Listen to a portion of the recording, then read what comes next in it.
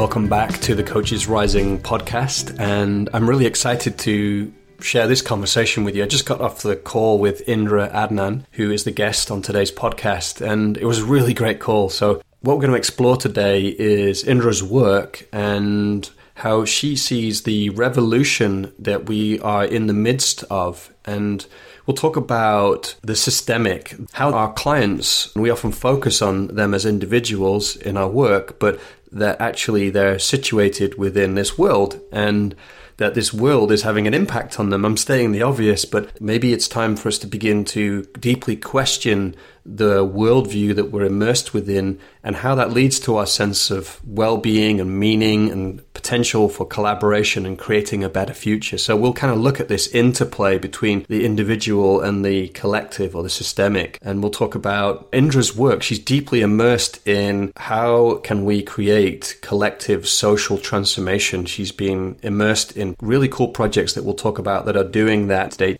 Just a bit more about Indra. Indra's been writing, consulting, network building, and event organizing on the themes of future politics, conflict transformation, the role of arts and integral thinking for over 20 years. And she's the founder and co-initiator of the Alternative UK, which is a political platform which answers this question: if politics is broken, what's the alternative? Indra is also a psychosocial therapist and founder of the Soft Power Network. And I recommend her book, The Politics of Waking Up, Power and Possibility in the Fractal Age. So just one more thing. If you are a coach and you're interested in training with us, you can join our online coach training, which is beginning in September. Enrollment is now open. It's called The Neuroscience of Change. And it's all about how do we apply the best discoveries and the latest discoveries in neuroscience to our work as coaches in a very practical way. What is it telling us that we need to do? What are some of the myths that we hold around coaching that neuroscience is busting?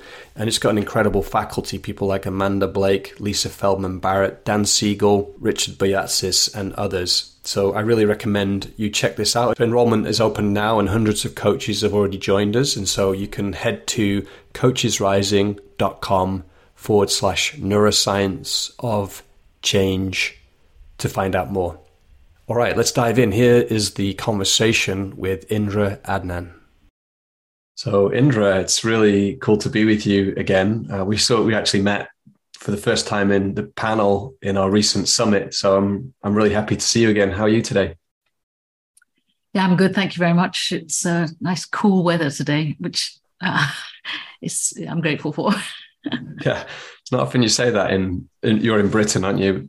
In Europe, here I am, but yeah, it's been hot recently, hasn't it? So. Yeah, I know. I mean, it's terrible. I realize I've problematized the weather and I'm trying to struggle against that too much. We might get into this this might be part of our topic today. Basically, I'm really excited to speak with you today because of how your work focuses on politics and systemic change and soft power. And what I appreciate about your work is that there's a focus on the potential for the future and practical action. And because a lot of speakers right now, a lot of thinkers who are thinking about the world in general, can have quite a pessimistic view. We had Meg Wheatley on here a couple of years ago, and, she's just firmly in the camp of we're in civilizational collapse and it's got to fully collapse. And so we're going to talk about today about your work and how you see the potential for transformation. And just to say one more thing before I ask you a question, which is why I think this is important for coaches, is because we could say we're in the midst of a change in the world, and there's maybe one worldview breaking down, perhaps one emerging. We're in between worlds. That's how sometimes people frame it. And so, a lot of coaches are coaching people who are then going back out into this world, and so and that world might not be set up to be most conducive for people to find meaning or well-being or collaboration. Mm-hmm. And so it's not just enough to coach people as individuals without thinking about the broader systems and worldviews that we're living within and how that impacts people. So kind of that's for me like the real context of our conversation today. So I guess my first question is kind of a general one, but like I just wondered if you could introduce yourself a little bit to the listeners and just say who you are and kind of like the path you've taken with your work and how come and like, yeah, what the focus is of your work. Like, what is this potential we have for mutually waking up, and what do you mean by waking up? Yes. And then we'll kind of get more granular. Yeah. Yeah, that's great. And thanks for giving me such a broad canvas to start on. So probably useful to know that, going right back to childhood, and this is something that a lot of your listeners will appreciate and be ready for. I would say that the two big things that happened to me as a child were, one, I emigrated with my family. So I used to live in Holland, where you are. And as a 3-year-old, we emigrated to the UK, which was not we didn't suffer the fate of many of the immigrants that we read about today. My father had a job and so on, but the upheaval of moving from one culture to another, of really, in a sense, at the age of 3, ripping you out of what you understand to be reality, which is a cultural reality. And then putting you in a very different context where your identity is being questioned all the time. So for me, I'm Indonesian Dutch. My father was born in Indonesia, from a Muslim family. My mother, Dutch Catholic. And, when we arrived here, we were obviously what would be described as mixed race, but at that time, in the company that we were keeping, it was still unusual. So, and we didn't speak the language and so on. And so that was a big part of my formation as a very early child. And so this otherness, being the other and observing society from the outside, what I would say is a big part of what I took on as a child. And then at the age of 11, my brother died in a car crash. And this was another big game changer, I suppose, for me as a young person, thinking, what is life for? Where are my real deep motivations? And I struggled at that time in my relationship with God. I was still going to church at that time. I was in a convent school, and I struggled with my relationship with God, who I begged to save my brother. And he didn't deliver. In fact, he didn't listen. To my childish mind, he wasn't listening at all. So therefore, my question from a very early age was, where do I belong and where is my agency? And I if I look back now, I see that was the thing that was driving me really through all of what I would now describe as my career, which was never a normal career, meaning I never became a professional, even though I had all the chances and all the opportunities. I never became a professional and worked for an institution. I was always searching like a restless child to find answers and meanings to things. And my first port of call was that at an early age, I became a Buddhist. Which for some people may be taking on a new religion, but for me, it actually became institutional. I joined a Buddhist movement, a global Buddhist movement early in life, and saw in real terms how a global movement can self-organize to make change happen. Right. So now this movement, some people will know it, the movement of Nichiren Buddhists. It was controversial. It had to do very extraordinary things in order to manifest itself as a movement. But it taught me everything about the potential of human beings to organize socially and globally. Because we were living that dream for a while. For about 15 years, I was in the Buddhist dream of we can change the world. And it was very real. We had organized, there were 21 million people in this movement who were making change happen. And at some point, I stepped outside of it because I saw that it was nevertheless above all. And it was still very driven by recruiting people to its cause.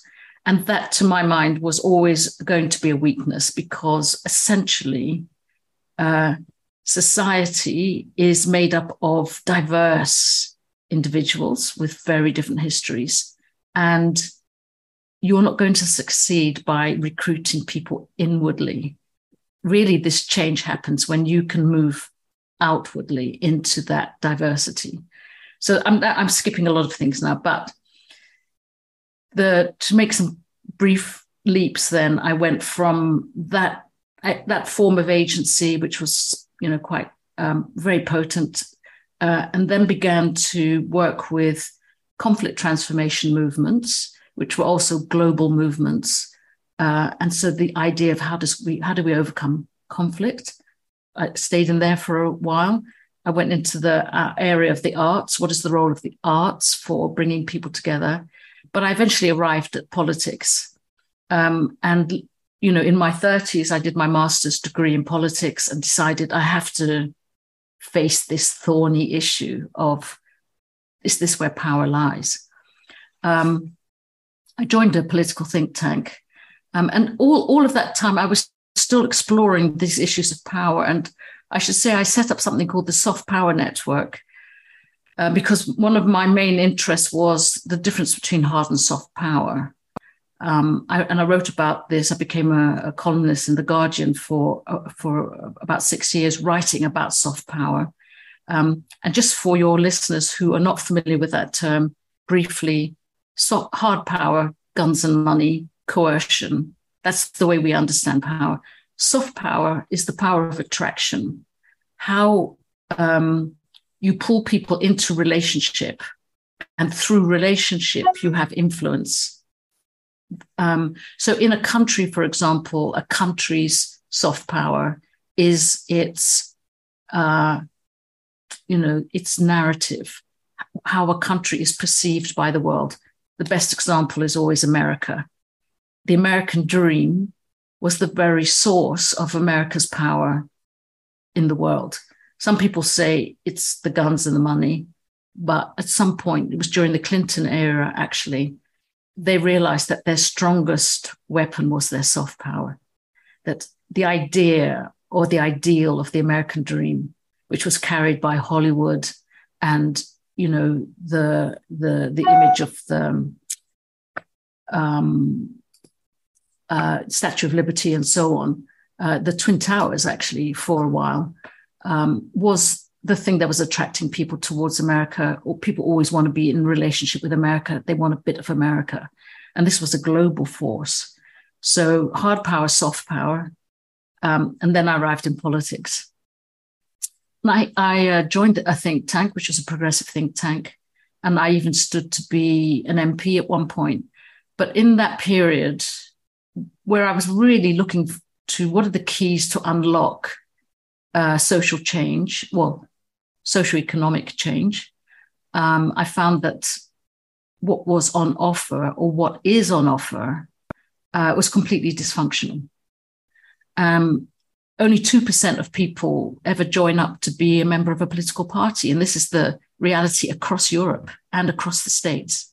Even though this is the main vehicle of change, people are not engaged with it. And because they're not engaged with it, the information and the narrative that the media feeds on is coming out of a very small group of people. And the mechanism of politics is still to divide and conquer. So the reality we have in our countries, all of us, most of us who are listening probably, is that about half of a country is fully invested in the failure of the other half. We have othered often 50% of our own people, and our idea of winning is to win against them. And we wonder why we can't get our act together in the face of the climate crisis is because essentially when we're thinking about power, we're against ourselves. And if you think about how that appears in the mind or the spirit of an individual, it's quite profound. And that's the very thing that we're trying to overcome. So it was on the day that Jo Cox was murdered. I don't know how many of our listeners will know what I'm referring to there, but it was 5 days before the Brexit referendum took place. One of our MPs was murdered by, well, we'll never know actually, but let's say on the surface, at least by somebody crazed, by the way the media has led one side to believe that the other side is, the enemy. I mean, a serious enemy. And this is on an issue that nobody cared about 2 years earlier, right? This is how much people have been framed or led or entranced, let's say, to be against somebody that's really just living a few doors away from them. We'll look into that process a little bit more. But that was the day I jumped ship and said politics is broken, and started a platform called What's the Alternative? So the Alternative UK at that time, now the Alternative Global, for reasons I can describe, began 5 years ago. And for the beginning, we just started with reporting a daily blog on what we thought was happening outside of that 2%. So what is the 98% actually motivated by, actually driven to do? Where is the innovation really occurring outside of this media bubble of news coming from the 2%? And it was absolutely fascinating, encouraging, thrilling at times. If there's one thing I would offer to people, if you want to feel better about the world, stop reading the mainstream press and start to explore what's happening outside of that story of our powerlessness. Start to invest in that. But after 5 years, we've come to some conclusions, real ones, about how social political change can happen, is beginning to happen, but really does need much more attention and investment for more people to accelerate that progress in a way that would help us to meet our targets for 2030 and so on, which we know are real scientific necessities. I hope that gave you a quick... That's great. Yeah. Well, there's so much in there. There's so much I could ask you. Just one quick question. You said stop reading the mainstream news, because I can feel that too. It's just this such a weight of powerlessness, sense of powerlessness inside of it, despondency. Where could people go to read about things that are happening? That's just a quick interjection. And then I want to ask you a lot more about what you just shared. But yeah, do you know any other sources where people could go? Yeah, I mean, at the moment, I'll just be very simplistic about this. We're trying to design a new media system that will give people a much broader and better alternative so they can choose something else. But even if you were, and you'll forgive me for saying that, even if you signed up to our weekly newsletter, you would hear about, broadly speaking, 3 areas of development. The area of human development, how human beings are evolving. Then the area of social development, meaning how communities are beginning to self-organize in the face of the major crises that we face. And then the third one would be, what is the growing impact upon our planet, and how can we become cosmo-local, meaning whatever we're doing in our daily lives can have a direct impact upon the planet. And that's that new axis that we describe as the axis of I to we to world, learning how to relate the health of the complex human being directly to the health of the planet is the way the narrative has to shift. So your health as a human being means you would take new actions in your daily life, but also specifically in the place you live, that would have a different impact upon the planet. It gives people somewhere to go and a way to be here at this time that we're highlighting in our daily alternative. But we now, our goal is to connect up the many, many news websites, a lot of them would be described as solutions journalism. But it's more than that. It's also, the creatives, the people who can see beauty unfolding, the people who are simply getting emotional needs met in better, healthier ways. All of these media type outlets, the incredible work you're doing here, the many podcasts that have arisen that show whole new worldviews. Somehow we have to move into relationship with each other so that when people start to look, they can see that there are many ways into this problem, and that we're all reporting about them, and that there's a source.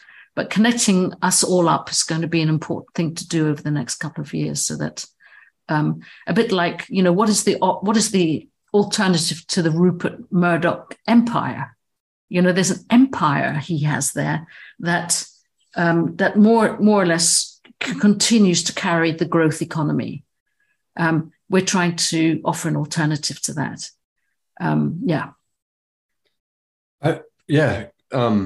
Because I can feel how much I want to spend our time on talking about, these three areas you talked about: human development, social community development, and the growing impact on the planet.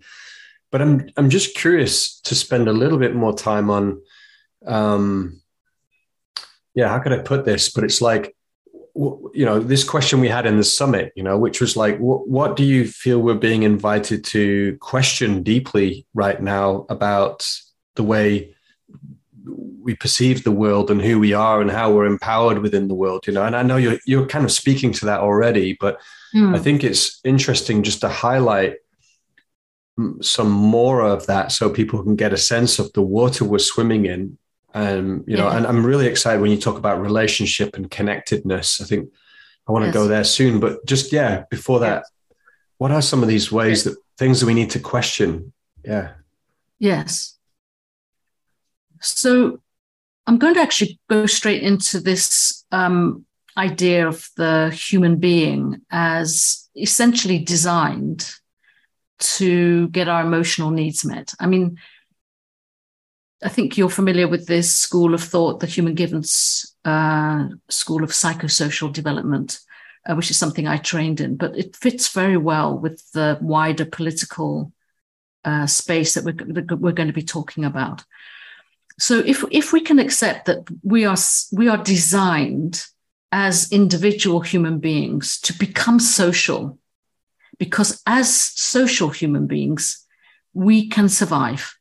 On our own, it's hard to survive. As a society or as community, we are more equipped to survive. So what occurs to us as need or motivation, the way that we're motivated, is to become more social. And where we are failing to do that, we will see a particular need arising. Right? I hope that's quite a simple. So when we feel the need for example, more belonging, that is normal, because to belong to a community is the way that we will survive. But the more difficult things to spot is the need for status, for example, or the need for meaning and purpose, or the need for achievement. Sometimes when society plays into those things, we distrust them. Why should a person need status? And we quickly equate that with ego or a desire to rise above, But status is necessary for everyone. People need to find their place in the community, and they need to be seen for what they come to offer uniquely as themselves. And so status is essential. The criminality, in a way, of the society that has been designed over the last 100 years or more is that these natural needs have been met or seem to be met by consumerism. So as you have a need, for example, for belonging, the advertisers have played right into that need for belonging and put in the place of how you would get that with a product. So through consuming Coca-Cola, you will get belonging. Through needing status, buy this handbag, buy this pair of trainers, and you will receive status. And this is how we've become addicted to becoming consumers, because we, for a very short amount of time, feel that need being answered by buying that thing. But we know it's short-lived because it's not really the answer at all. It's simply a temporary satisfaction of that need. And the way that our society has evolved, especially through social media, is many, many quick hits of how we get our emotional needs met. Another very different kind of example would be, the way that ISIS, promoted itself to young people around the world as offering meaning and belonging and status and purpose, through joining that movement. I don't know how many people are aware that the basic recruiting tool for that was poetry. Through poetry, that spoke to this deeper meaning about your identity in the world. People could be recruited to that movement, and you'll see it happening everywhere. You'll see it happening in our politics. You'll see it happening in gaming. You see it happening in substances. You see it. The thing that the task and the challenge that we have right now is to be able to see that happening to yourself. But when you have a desire, to be able to see what comes to meet that desire, what comes to answer that need you have, and to be able to stop and see whether or not that really is what you need. And the challenge is, how do we get these needs met in healthier ways at this time? Because the addiction is the thing that keeps us harnessed to the growth economy, or to the idea of chaotic needs being met by simple solutions. The real task now is to be complexly needing and holding yourself long enough to be able to answer those needs in ways that are going to create real value for you and your family and your community. It's quite a task, but at the same time, I do see that it's happening. Yeah, I want to ask, how do we do that then? But first, just because I get the consumerism, capitalism's kind of just moved into all these different areas, and, turned it into a kind of product, and then just moves on, and everything becomes a product. And but then the kind of thing with ISIS, that's not quite consumerism in this idea of advertising, selling things for money. It's more about, so I'm just wondering if you could speak a bit more to that difference. One feels more like, a kind of tribal or a spiritual ideology that, compared to, traditional consumerism. Yeah. Yeah. Well, I think the slightly challenging or radical thing is to bring both of those into the same space and talk about them at the same time, because you're being hijacked all the time. We have one of our capacities as human beings is that we have a dreaming brain, right? So we are, we give attention to things, because when we give attention to something, that's how we learn and grow. From a baby onwards, you'll see the way the baby gazes at the mother or gazes at whoever's speaking, trying to download and is downloading reality, complex reality into the brain. So where our attention goes, what can harness our attention is something we have to become responsible for. Rather than believing that it's harnessed our attention because it's a good thing, it's answering this need. We have to be able to intervene in our own attention giving, to question what is working on me now.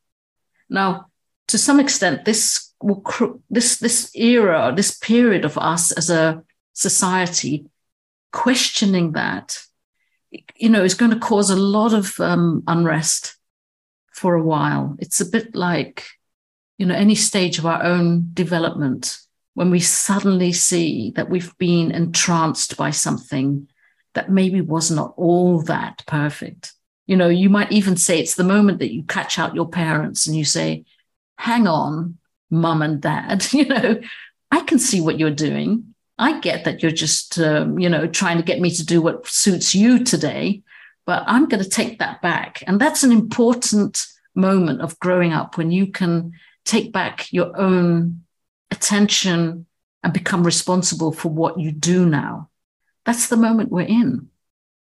And, on the one hand, it could be a consumer product. On the other hand, it could be a call to a great movement, but it's still operating or acting on your dreaming brain, the thing that can be entranced. And learning to take some sort of responsibility for that, not to cut it out altogether. It's not, the danger is, of course, I know now that we're all going to, what the teenager does is to sort of take it all back and say nothing. I'm not listening to anybody anymore.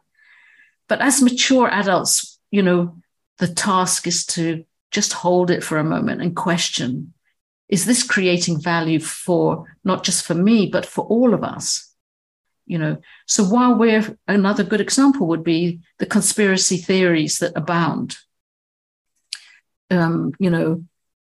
Many people are actually rightly in the process of slowly taking back their trust from mainstream governments who continue to keep us on this growth on the old system. They keep us entranced in this old system because that is the power structure in which they are invested. But it's vital now for human beings to take back their own minds in a way, to say, okay, is this good or is this not good? I'm being invited to do this. Will it actually create value for myself, my family, my community? Or is it just the latest thing that this politician is selling to get votes? Quite often you'll find that you're being triggered. Brexit was one of those moments where there was a desire for more power over society. So this big story, if you like, about we can't thrive within Europe, we have to stand on our own 2 feet. This is a very entrancing story, but it doesn't have a lot of basis in reality. It's a good emotional call, and it was good to be called in that sense. Yes, we need to stand up and be more responsible. That's true. But does it mean that we have to destroy all of these relationships that we made to become more autonomous and to be able to stand on our own? No, probably not. Any more than the minute you call out your parents that they're manipulating you. Yeah, they are. I'm a parent. I know that I manipulate my children, but I want my child to be independent. I want them to be able to stand on their own 2 feet. And the moment that they do that, it's great. It would be a pity if they felt they had to cut all ties from me in order to do that. So it's a sort of separating and establishing moment for human beings in every kind of society. This is what I call the revolution that we've already been in for 30 years. This is what's been happening, that since the birth of the internet, anyone with access to broadband or to access to any kind of interconnectivity, even on a mobile phone, has been exploring their own agency. What am I in this system? What can I do? What's my advantage? How can I progress? I mean, that's a revolution. All the way up to that point, we were simply having to find something to belong to, a job, an institution, and then go with it, go with that thing, accept that the leaders are the ones who know. And they were the only ones that had access to the information that we now all have access to. And this is that period. So just to go back to your question, it's more to do with, can you create an intervention with the emotional response to your environment where you can say, hold on a minute, let me just check that out. Is that really what is best for me, or best for my family, or best for my community, or best for the planet? Imagine that doing that collectively is important because of the collective nature of this, of what we're in, like the systemic nature of what we're in. And I'm curious, because this to me really relates to coaching, like on an individual level too, and in fact, at a point it becomes like, how can you actually separate out the individual and the collective, and where are our boundaries? Perhaps we've had we've been overemphasizing the nature of our individuality in some ways. But it sounds like coaching, like question some of these deep held ways of being and beliefs that we've taken on growing up, and begin to make them more explicit, and to then be able to say, like, is this something I want to keep doing or keep being, and is there something else opening up? And I guess I'm curious.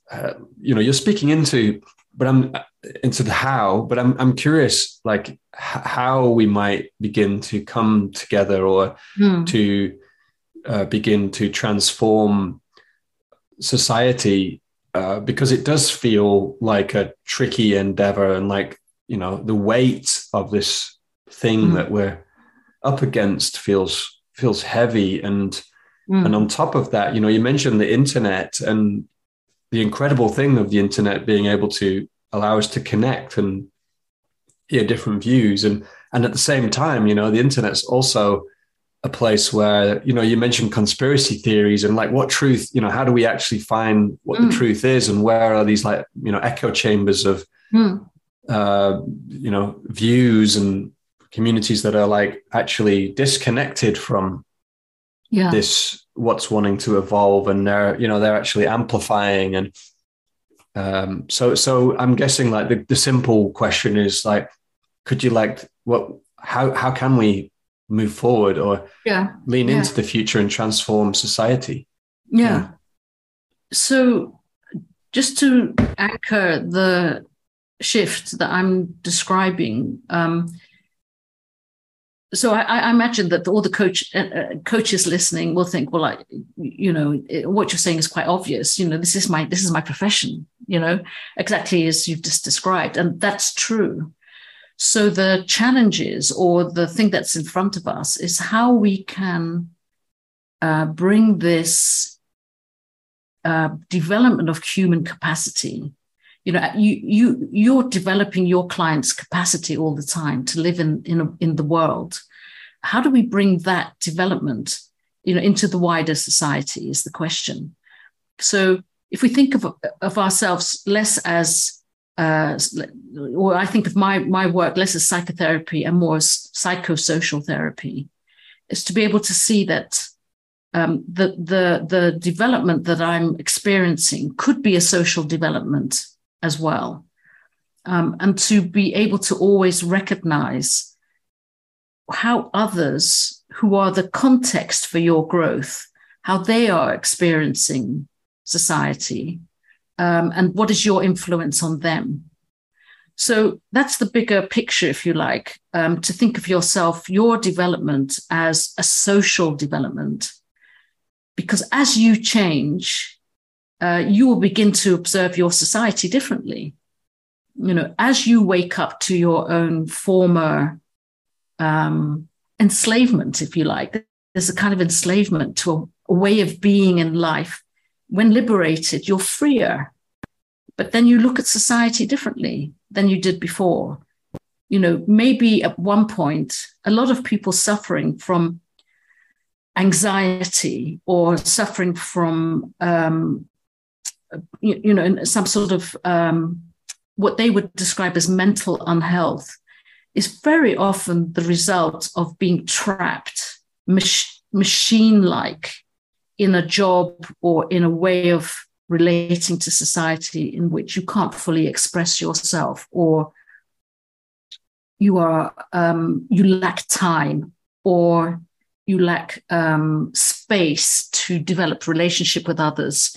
These are all, in fact, the design of our society right now. It's not your personal problem. It's a psychosocial problem. It's the context in which you are being invited to thrive that now you're being invited to change. And you change it the minute you see it differently, right? So the minute you see it, you see and understand what you've been trapped in, an idea of yourself as a cog in a machine, for example, or somebody under pressure to behave in certain ways. Once you see it and you feel liberated, in this case by your coach, you then can see how others are trapped and how others are still living this impoverished idea of a human being. And it becomes your desire and your vision to be able to reimagine the public space. That's how I see things changing. And as they were changing, and they have been changing very noticeably in the spaces that I'm reading, or in the podcasts I'm listening to, or, you sense this development where people have a new imagination for the public space, but not yet the infrastructure to organize for that to happen. And what happened in the first couple of years of doing the Daily Alternative, we began to develop this yearning for a new structure to invite people into that would help them in the place that they live, create more and more of these spaces where people could have this conversation and develop their idea of the future together, knowing more about their human potential, right? Or sensing that we can be more than this. And so we started to prototype something in Plymouth in the UK. And all we were doing at that time was a sort of a political act, if you like, to say, in this community, we are divided in our minds by these issues. However, are we really? And we wanted to open up convivial spaces for people from very different, parts of that small society in Plymouth to just be together in a place, enjoy each other's company, and start to think about the future together. And we developed this collaboratory, we called it, which was a 3-stage process. The first was called a friendly. Literally, it wasn't easily achieved. We assiduously curated a space that really brought in people from different parts of the city into the same space. So going out of the usual, what we call the usual suspects, and trying to bring in people who were not thought about by the people who are usually doing this kind of work, the community organizers. I created a very diverse space, and then just offered food and drink, and we played sort of games together that were started to generate feeling and relationship between the people in the room. Just we had a good evening together. It was nothing much more than that.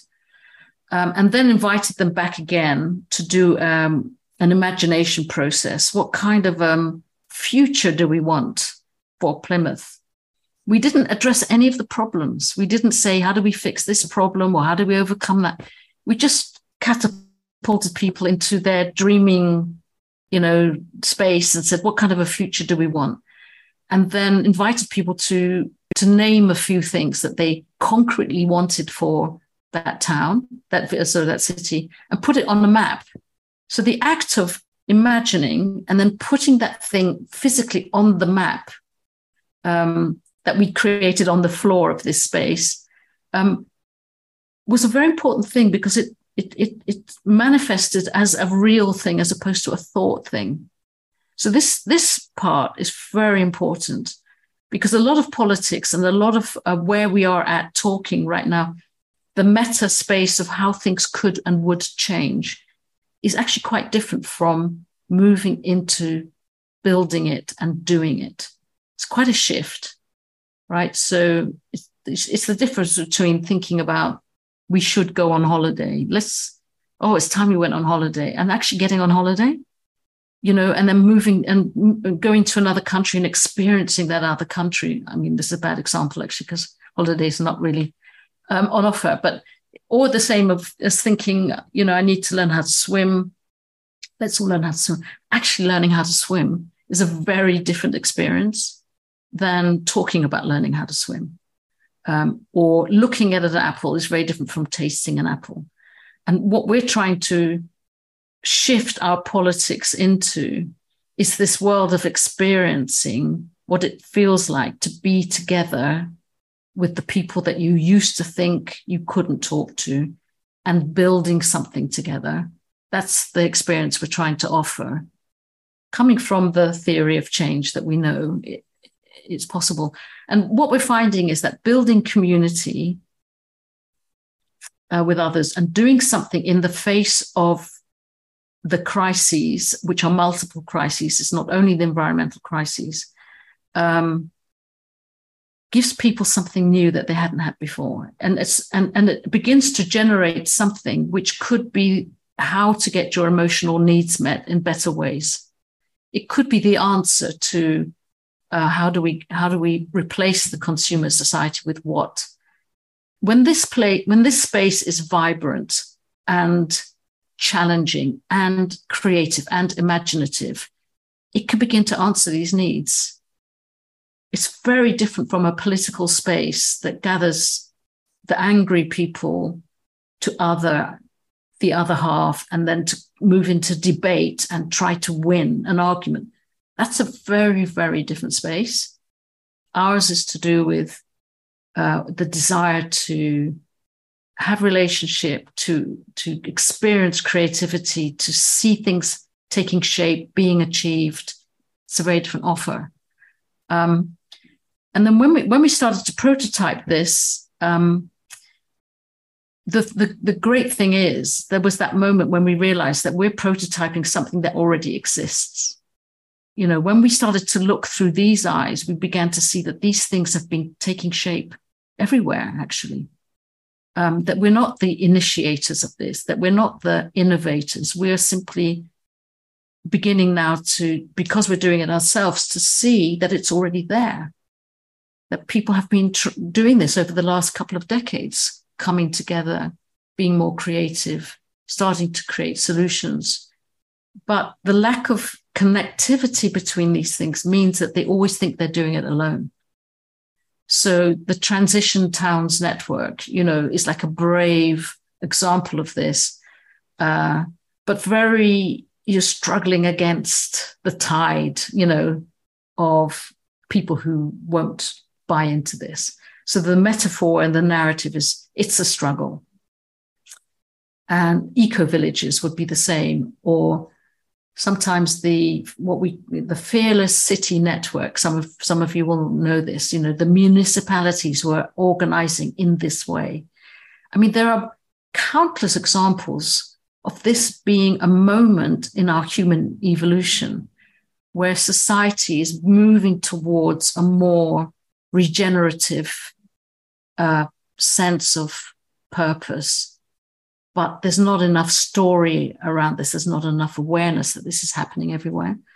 And that's why we've shifted now our focus to developing the media of that and developing the interconnectivity between these things that are occurring naturally. And that's now become our function, if you like, as the alternative, because we don't need to do this prototyping ourselves because it's happening, and it has been happening for a while. We need to tell the bigger story of it that encourages people as they're doing it. Yeah, I get the sense of, well, first of all, it's an amazing story, like I'm enraptured by what you're sharing. And I get the sense of this is perhaps how the transformation occurs, in the beginning, there's one story, there's this center, and then there's everything on the fringe that starts to emerge, these different initiatives, because they're feeling that evolutionary impulse, and yet they're like spread out, and then suddenly more of them start to pop up. And at some point, it becomes necessary for a synthesizing or something to connect all of those together, and begin to bring it into the mainstream. It feels like, in general, the way our world has been designed, the mainstream conventional way the world has been designed is being decentered right now. If you all these marginal voices coming into the middle, and so like just a couple of reflections. Like, first of all, I'm like, I love that you talk about how it's important to bring it out of just theorizing and talking about things and actually do it, because that is an issue. Like, this is a podcast itself. In some senses, we are like talking about things. And of course, you could say it's also a doing, where actually my highest desire is that this conversation touches people and then stimulates them to act in some ways. And, coaches I like, because coaches are having impact on people, like there's a ripple effect, and just like, the imagination too, like this is just so important. I think I just underlined that. I wrote it down because I feel like that's such an incredible asset we have, and one that we've kind of perhaps, underutilized or it's been denigrated, perhaps. I don't know, but it just, because in coaching itself, like I was speaking to someone not long ago who talked about the how would you say it? Like the neuropsychology, or what happens inside of our brains when we start to focus on problems. It activates certain networks inside our brains, which closes down to learning, and to new ideas and new experiences. And when we, instead, if we, as a coach, if we begin by dreaming and visioning, that opens up our neural networks into a state which is conducive to learning and change. And so you're applying that with these groups, and what I like is that, because sometimes I feel a bit like, I'm into like these, like deeply spiritual ideas, or, the notion of presence, but how much do people care about that in certain parts of society? So what modes can we bring that are just accessible to, or appealing is a better word, appealing to everybody? And so you were able to create spaces where people could come into connection. And I think that's the thing I want to come to as well. So imagination and this idea of connection instead of division, because these are like deep principles, aren't they? Like I actually feel, and this is where I'll stop, because I don't normally say this much, but I actually feel that's part of the shift we're going through, is that we've kind of, I'm influenced by one of my mentors, Steve March, who talks about fixed identities and fluid differences, how we're moving out of this notion of being a fixed identity, and the fluidity, the relationship between us, the prior relationship is becoming more important and pronounced, and so I kind of hear that in your story. It's like quite amazing things can happen when people come together in connection in the moment. Like if we can be in our houses and stuck in our stories, these reified stories about who the other is and what the world is. And then when we actually come together in the moment as human beings, and then suddenly we find this joy of connection, and there's a collaboration and a shared vision possible that wasn't before. I think that's and you're describing it beautifully, Joel, and I think that people would be yearning for that kind of experience, but even as you're saying it, I'm going to hold that, we need to stay aware that this was always the case. We're not newly, it's not a new thing that we would use our imagination. What we have to become aware of is how our imaginations have led us in the past, and now take some responsibility to use our imagination and harness it to a different story deliberately. So in a sense, in the question of what is the truth, that can't be answered. We can't answer what is the truth. What we can answer is, what is your desire? Do you want to see a healthy planet? Do you want to see us survive? Do you want communities that thrive and flourish? Well, then you have to harness your imagination towards that. Because if you're just thinking about imagination for the sake of imagination, that's endless and infinite and could lead you to the endless pursuit. And I'm going to say that specifically because there are many calls to imagination that don't necessarily lead to anything. They're just dwelling endlessly in the imagination, or what could be, or what I dream of, or what I desire. Well, I'm glad that you're feeling that now. And then what? It's not simply that we have imagination. The other aspect of imagination that we should always be aware of is that fear is also, calling on our imagination. What could happen? Oh my God, if I do this, this could happen. That's also the work of your imagination. It's like somebody looking at a spider on the floor. The imagination goes crazy. I'm talking about myself now, but that's also the work of my imagination. So imagination itself is not the ultimate value. It was always working. And in the past, it's hitched us to the wrong vehicle. We imagine the American dream. You imagine as long as you work hard, then you're going to become wealthy and your children have the chance to become president. That is the imagination space that they managed to create for you so that you bought into it and then accepted that you have to work like a machine 10 hours a day for next to nothing while your imagination is still telling you this is going to lead somewhere. And then 60 years passed and it never happened. That's also the role of the imagination. So it's being able to make deliberate decisions about what you're going to harness your imagination to is very important. So that's number one. And I'm trying to remember the other part of your question now because I wanted to really nail that before we went any further. Perhaps I was talking about connection as well, people coming together. Yeah. Okay, so connection. I agree. The moment that you connect with somebody for the first time opens up a new world, right? So as you're standing next to somebody in a queue, right? Nothing. If you face that person and begin to chat because the queue is a long queue and now you're going to have a chat, worlds open, right? As you go into connection with this person. However, again, remember how we've been shaped and how we are already framed and structured.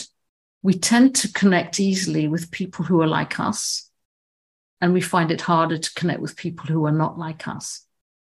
So the effort of connecting with people who are not like us is very important right now. It's an effort. It's not and I don't mean an effort as in it's something you won't want to do. It's an effort because it doesn't come naturally. But the rewards of that are enormous. You will enrich yourself so much more by being connected to somebody that you don't normally talk to, as opposed to somebody, I'm not going to make this wrong, but I'm going to just make them as two things that you could be aware of. Somebody who just more and more deeply confirms who you are. Right. And I see this a lot, and I'm moving into dangerous territory now. But what I see a lot, for example, in this era and this stage, is more and more men connecting to each other. And this is important, right? That they understand themselves better, that their emotions come to the fore, and they confirm themselves in ways that society has not been confirming them. This is very, very important. But the connection between men and women, where it really occurs and real differences can be allowed to exist and recognition being allowed to not collapse into we're all the same thing, but really I see you as different or as specific, me seeing you as Joel, you seeing me as Indra, two different things, but how much I'm enriched by being in that conversation. That's the one that we need to be going for right now, is going across the old divides, And I go even further in terms of the bigger picture to say that in the world of the traditional or the historic world of women, this connectivity is not new. This is how we built our lives anyway, in the private space, in the community space. It was always about coming together and connecting and creating relationship, and that being the bedrock of our society. So for us, it's not a new thing that this should be prized now. What's new is it's being brought into the public space. So now in the public space, we're going to prize the things that were always valued in the private space. That is new, right? But it's a new story for the men that designed the public space. So that newness is important. And for women to be active in the public space, that's new and requires courage and energy that they weren't expending before. So there are shifts for all of us, but let's not take for granted that it's obvious what these shifts are, or collapse them all into one thing, right? So quite often I hear this term heart or love, right? And when people use the term love or they use the term heart, there's a temptation to collapse everything into that as if, we all share this thing. But we mustn't devalue the structures with which we're coming into that space, that we have to actively unlearn, so patriarchy or colonialism or othering, all of these things have to be actively unlearned to the point where we can get to a really complex heart space, or where love means something that acknowledges the difficulties people have experienced to get into that ability to relate with each other. So this is why we're saying that the community work is so important, because it creates a kind of an incubator for all of that. It's not a flat space, people rising, demanding something. It's not simply solidarity. It's much more complex than that. It's space for all of this complexity and history to somehow patiently meet itself. And the thing that binds the people who do it is that they live in the same place. Nothing more. We live in the same place. We're all interested in each other flourishing. We want our children to do well. We want a future for everyone here. And we know that if we exclude people, it threatens the security of our space. The excluded ones will be the ones who threaten the security. So we have to be about the whole community, and we have to create spaces in which we can meet in complex ways. It's got to have this incubator-like feeling. It's not simply about people rising up. It has to be carefully designed, and that is what we're observing, that these spaces we see are carefully designed. There's a lot of facilitation. There's a lot of coaching going on in these spaces. That's why I really honor your listening public, your readership, the people you're speaking to here. I really honor their mission at this time, is to be able to hold space for individuals and hold space for groups and communities. Don't think it's an easy thing to do, but it's not. But your role in your capacity for doing that is so important right now. Yeah, exquisite again. And, I just kind of think of like pre and post, like pre and trans kind of approach to love, or like the tragic, the pre-tragic, tragic, and post-tragic, in that, if you just have love from the beginning, then it kind of might have that kind of sentimental, sweet, it's just an idea of love, but actually it's important to include the disruption and the pain might be the right word, but this of, before I mentioned that all these marginalized voices that are like, are moving into the center. There's a decentering taking place, as we recognize this design of the world that you're describing, this kind of like patriarchal or capitalist, consumerist, Cartesian design we have of the world, and how it's uncomfortable that it's being disrupted. But I think that's where I'm feeling like, then there's a tragedy in that, we're all grieving in some sense, and being vulnerable and raw. And yet there's a kind of love that could emerge out of that, a love of life, finding the joy in life that comes after or in the midst of including all of that. So, that's just one thing I wanted to share. There was so much in what you said there that I could pick up on. And I think because of time, I just want to kind of ask you about like what people could do, if you would make any invitations. This whole conversation has been an invitation, but we've talked about the importance of not just imagining, but imagining connected to desire and a collaboration and the play. I love that you talk about place as well, because that feels so practical as well as being something that I think we've ignored, or it's like place used to feel more important than I think it does now. And anyway, so my question is more like, what would you recommend people to do if they're inspired by this conversation? What could we do?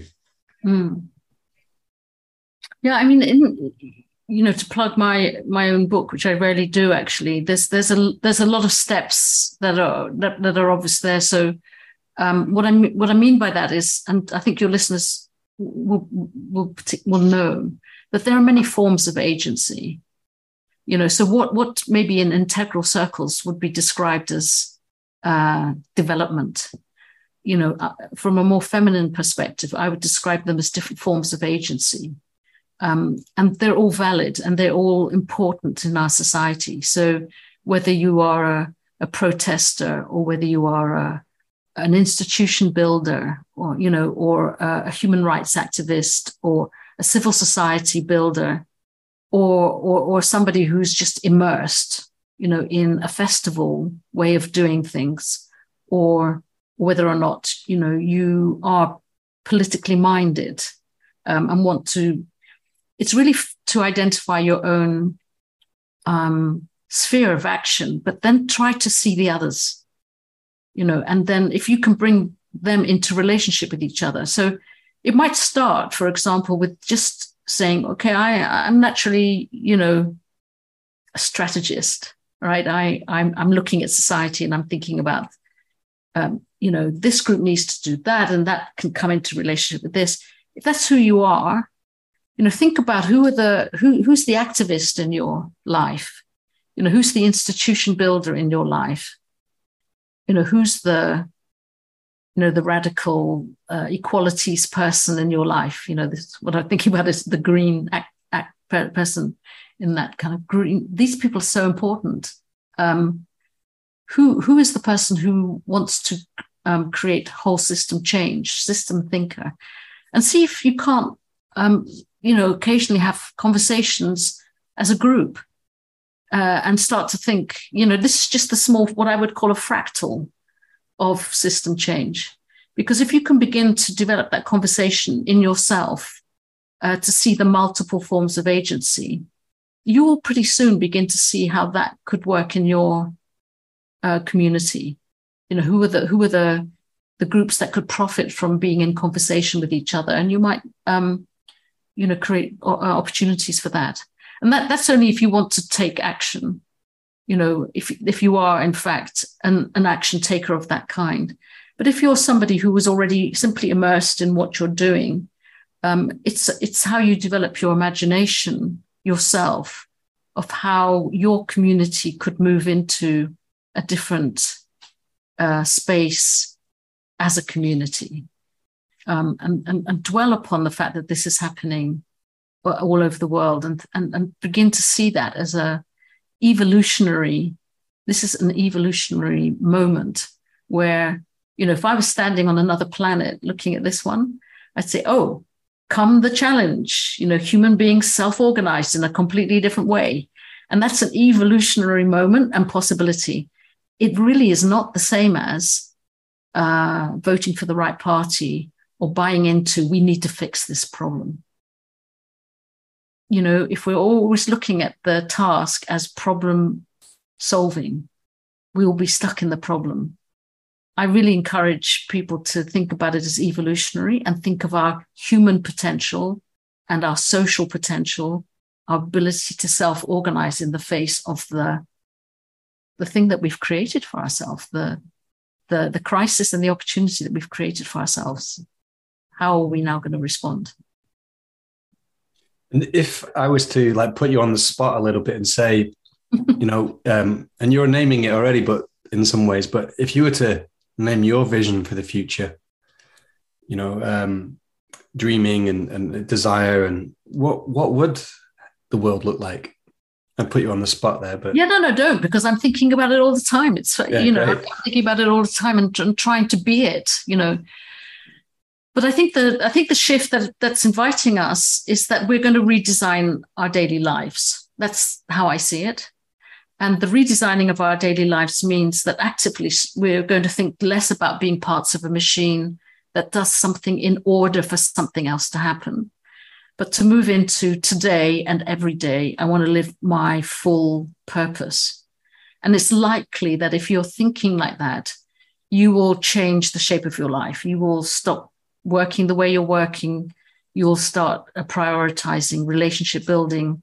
You'll start understanding what your needs are and the needs of those around you, and start to actively try to get those needs met in connection with the planet. So, for example, not a popular example maybe, but, when I understood about the way that I was eating was destroying the planet, I changed my way of eating. But actually, it came to me as a health opportunity and an energy opportunity. It came to me as I want to feel more healthy and energetic. And I ended up becoming a plant-based, diet. But, and it had a better impact on the planet. It's that kind of things, everything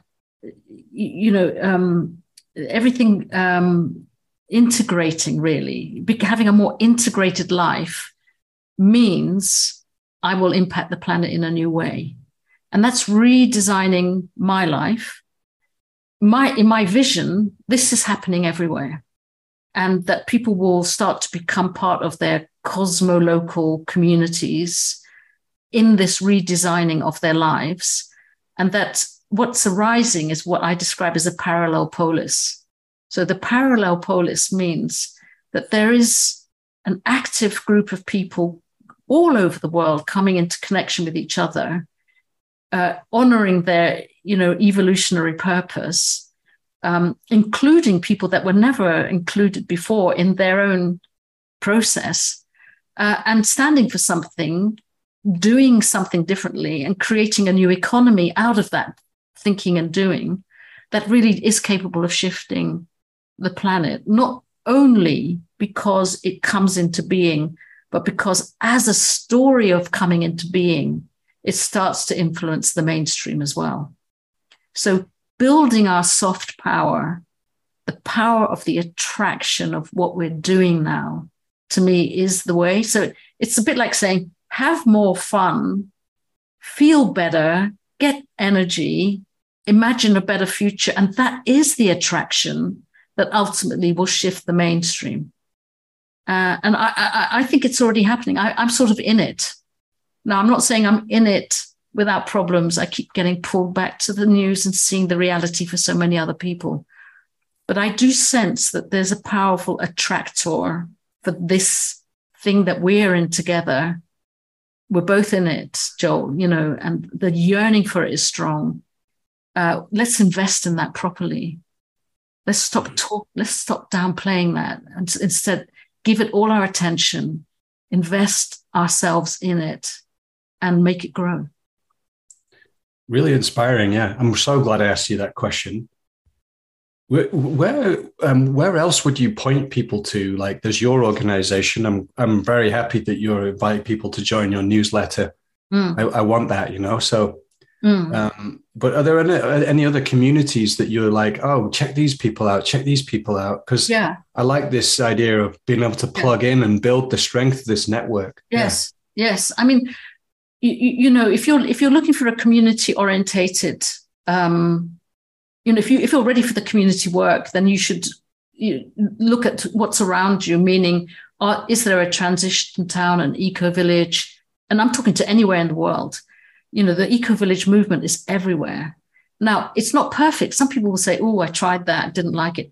Bring yourself to it and develop it as something that is energetic and ready for development, because you'll find that with all of these small fractals, they've done the hard work of bringing together ideas and methods and tools. And now this moment is for you to bring your imagination and creativity to these things.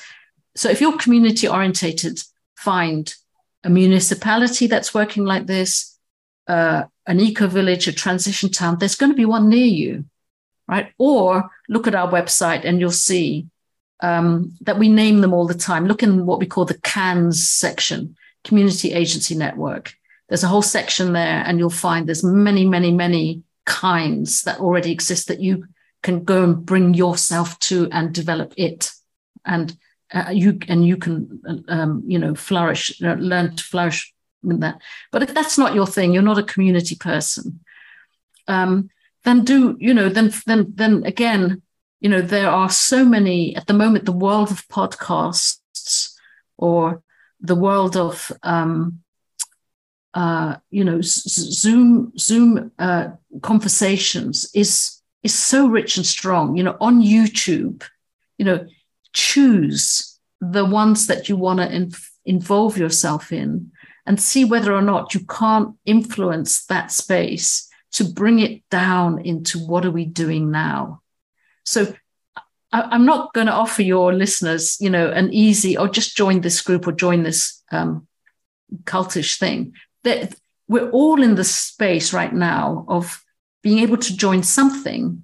If you are joining Metamodernism, or the Emerge Network, or the Burning Man Network, in all of these spaces at the moment, still pretty male dominated, it needs to be brought to the point of, can we bring this to the ground?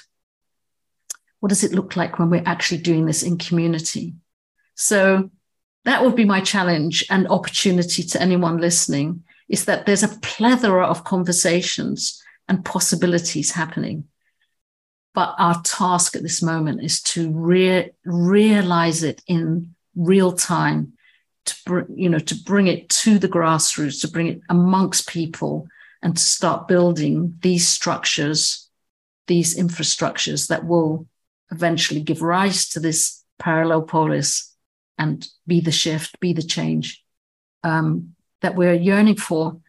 It sounds like a long haul when I'm describing it, but if you can see how much work has already been done over the last 3 decades, think about it more as we are already in the revolution, and we need to accelerate it. And that anyone listening, committing to that is acceleration. That is the journey. That is the story of your life that you could now be part of.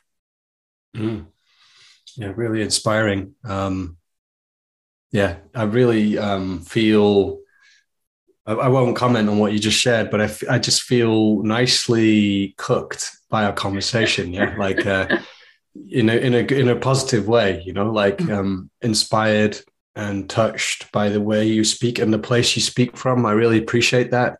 Like, you have a really, really nice way about you. And I feel like you're walking your talk, you're living this work. And so I just want to thank you for a really great conversation, Indra. I really hope this touches other people. I'm sure it will, and seeds that inspiration and that desire to act, and bring things down. Yeah, please. Yeah. Can I say one more thing, Joel? Like, even of course. as I'm talking to you, it occurs to me that